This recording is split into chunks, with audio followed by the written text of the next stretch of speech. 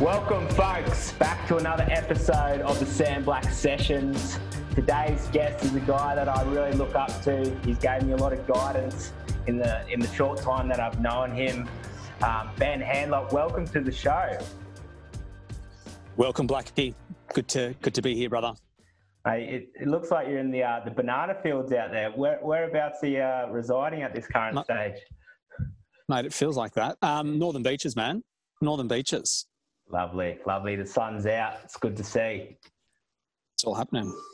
Mate, firstly, I just want to dive a little bit into maybe sort of, where you came from and exactly how you got to this point in your life. What are the type of conversations happen at the table at dinner with your friends and family, about the journey? Like, where did it all start? Yeah, Blackie, mate,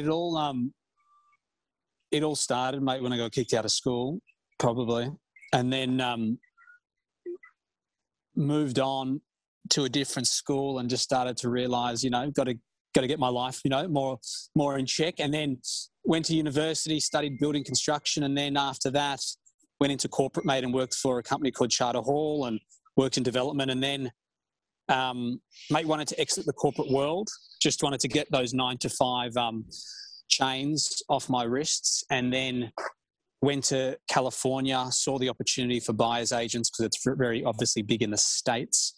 And mate, then really my previous company that I used to run, Cohen Handler, was born, and mate, it kind of all flowed from there, mate. That's where it all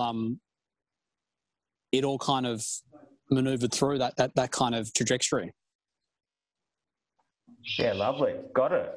So when you were over in California, did you sort of have, was property a passion of yours, or is that where it sort of blossomed? Mate, California I was there looking for opportunity when I left the corporate world because, the States is, I feel, a lot more inspiring than Australia in terms of entrepreneurship and, big ideas, etc. So I was there looking for something, and then obviously property was my background. And after looking at how, I guess prevalent buyer's agents were in the States, like 85% of people use a buyer's agent. I was like, where are all the buyer's agents in Australia, right? Like, what's going on? And so there was a few operating, not doing a lot, not creating a lot of noise. And so that screamed opportunity. So just obviously flew back to Sydney and just got going, mate. Just started running the business, and then it all went on from there. Yeah, okay. And so when you were over in the States, did you actually have any idea what a buyer's agent was, or was that a new concept when you got over there? Nah, never heard of it. So never ever had heard of it. So it was very fresh. In the States, it's different though. So in the States, you might know, agents typically charge around 5 to 6% comms. Some of them charge less, but if there's no buyer's agent involved and the selling agent introduces the buyer, they'll typically take that 5 or 6 or whatever they charge. But if there's a buyer's agent involved, they split it. So the vendor is paying, let's say, 5%. And if a buyer's agent brings a buyer, they divvy it up 2.5 to the buyer's agent and 2.5 to the selling agent. So I thought that model was flawed still. I was like, hey, well, if you're a buyer's agent, like, who are you working for? Like, you're not getting paid by the buyer, you're getting paid by the seller. So I was pretty excited to come back and kind of implement this new form of model where you, as a buyer's agent, you get paid by the buyer. So whilst I'd never heard of it before, I thought there was an opportunity to create a more fair model. Okay. Yeah, okay.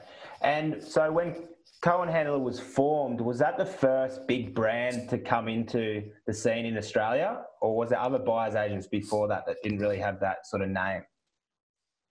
Mate, there was definitely buyer's agents before us. We weren't the first. In terms of were we the big first group? Yeah, I think we were the big first group. We definitely hired the most amount of buyer's agents in Australia, and we were definitely spending the money on all the marketing and creating more awareness and getting a lot of press and stuff. So I definitely think that we had that level of impact as a brand, yeah.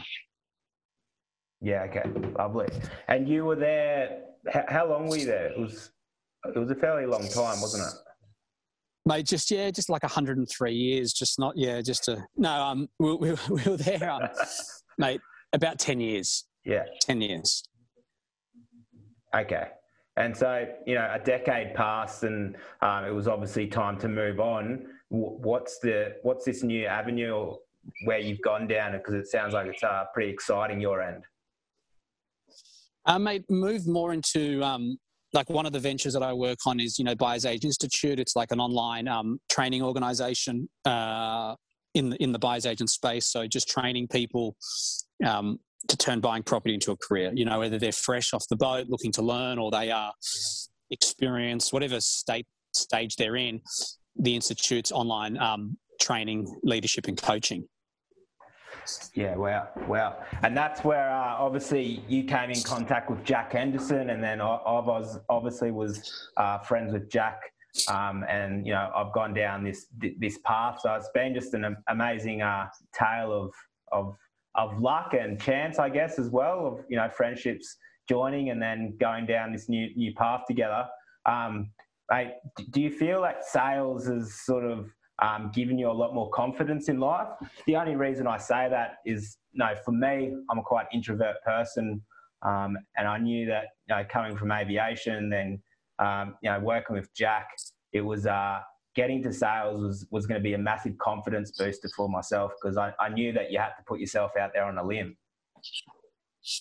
Yeah, man. Well, I didn't come from a sales background. Like when I came into, well, I didn't study anything got to do with sales, and I went into corporate that had nothing to do with sales. And so when I started the business, like I was very green, and so definitely lacked a lot of confidence with communication and closing business and just structuring deals and stuff. And so definitely learning sales has improved my skills a lot. And I think sales is part of everything that we do just in life in general, whether we're going into Binglee and looking to buy a TV, or we're looking to, find something online where we're not even talking to someone. We're always looking for a better deal, and you've always got to be strategic with how can you potentially get a better price and outcome. And so, yeah, I think it's definitely provided a lot for me in life. As Chris Voss says, everything in life is a negotiation. Crossing the road is a negotiation with cars and buses. Yeah, that's exactly right. It's all an ongoing negotiation. Even with your partner, with your family, everything, you're negotiating on everything. Yeah, I definitely feel that the biggest thing in sales is obviously communication and having some authenticity there, and getting really clear around the conversation and what the other person's agenda is. Because a lot of the time, in a call, people tell you a bit of a bluff because there's actually another reason that you haven't uncovered. And I guess that's the fun bit about doing those calls or speaking to someone, is to find those unhidden truths that they may not want to tell you.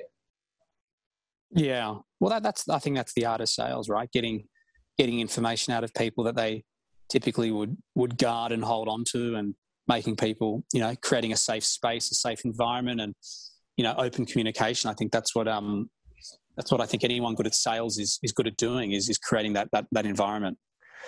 Yeah, and like you said, you can use it in any avenue of your life, especially with relationships. I feel, with whether it's your partner or friends or your family, being able to build those strong connections just through having that open communication really helps in life. Mate, 100%. Yeah, lovely. So with your current business at the moment, do you have a foreseen goal that you want to achieve, or are you just going with the flow at the moment? Mate, just going with the flow. I'm running a few different businesses, so obviously trying to manage them all, and working on a new venture, which is an international venture, not in real estate. So kind of been focusing a bit on that. But yeah, mate, just going with the flow, looking just to add value and help people, and create more. I guess the end goal is, just creating more buyers agents in Australia. There's just not enough buyers agents that I see to service the market, especially compared to the real estate agents that exist. And so, just chipping away. Yeah, wow. Wow. Yeah, I'm definitely getting into the buyer's agency realm of just doing, you just learn so much, and you realise that so many buyers out there are uneducated on what the market is doing, how to buy property, the negotiation tactics, the research and all the due diligence that you actually have to put into it.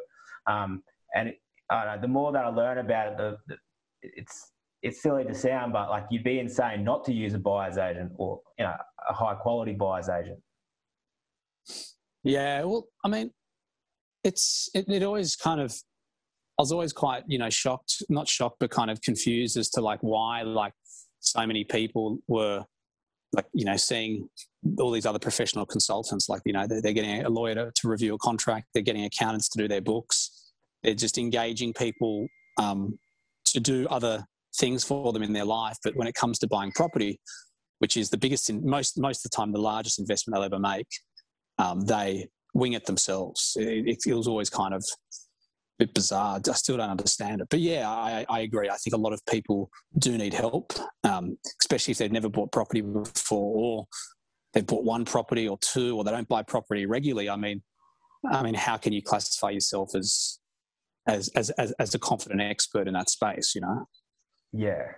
The biggest kickback that I see is obviously cost. And I used to be in the same, I guess, mindset of, you know, spending money. It's such a big hole in your pocket. But I guess the more that you learn about it, the money that you spend, you save, you know, tens or hundreds of thousands of dollars because of the property that you're actually purchasing and the time that you save, not procrastinating and not wasting time out there in the market. Yeah, 100%. I mean, yeah, totally agree. I mean, listen, fee, as we all know, like, you know, you've got to see value for something where, you know, you're going to be paying for. And I think for any service or perceived product. So I guess it's hard for people who have never used a buyer's agent before, like they've never gone through the process. They don't know what to expect, to then think about, well, I've got to pay 15, 20, sometimes, you know, I've received fees for 150,000, right? It's kind of like sometimes these people, they can't see the value because it's so normal to go onto Real Estate Domain and try and wing it yourself and turn up, and because your mum's sister's husband's friend's brother's uncle tells you to buy in Newcastle and you're like, okay, I'll buy in Newey, and then you think you know everything. And so it's sometimes hard for people to kind of rewire their brain. And so I think it's not for everyone, as you know. It is for a minority of people, but I do think as we move on over the next, you know, 5 to 10 years, a lot more people are going to, like they do paying a selling agent, it's going to become more best practice to them, you know, pay a buyer's agent. Yeah, 100%. I can see massive things in this industry for sure. And like a lot of people, like I said, they see it as a cost.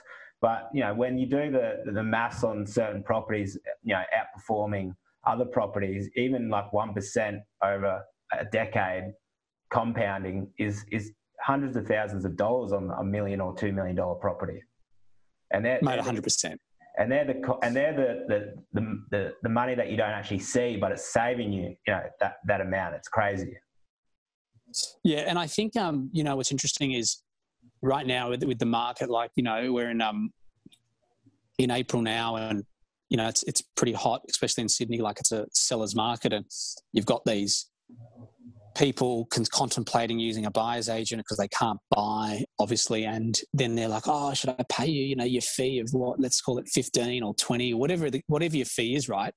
And they're squirming over, should I pay you that?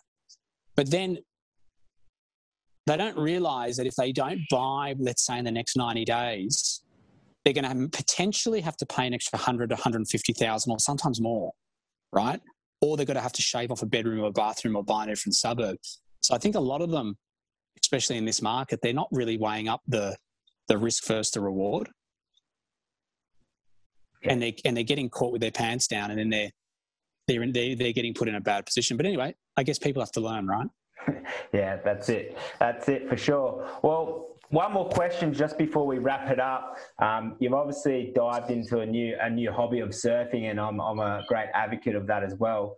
Mate, you and around lifestyle and health and fitness, I know that you're a massive supporter of feeling great, and that obviously reaps benefits in the results of business, etc.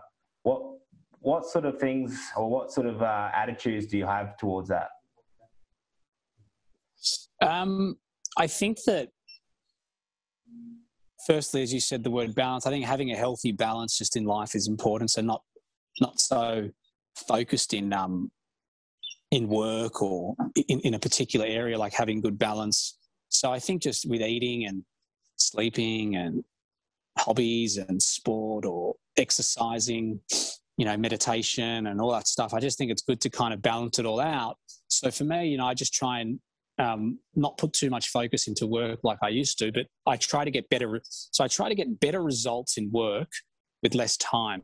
Like that's what I work on. So how do I get more output with less time? So how do I work smarter, not harder, which then gives me more time to then focus on other things in life? Like that's what I work on. Yeah, awesome. It's about recharging those energy points, because you only have a certain amount every day, and there's certain activities that drain them quicker than others. So like you said, it's about having those activities, those habits, and eating healthy to make sure you're performing 100%. Yeah, man, 100%, bro. That's Sheffy Jowett. He loves the batteries, mate. You got to recharge them and not let people drain your energy. They're energy vampires. That's it. Well, mate, it's a pleasure to have you on here. You're a guy that I look up to so much, and I get so much wealth and knowledge off you. So it's always a pleasure having a chat. And enjoy the rest of the day. Thanks, mate. Thanks, Blackie. See ya.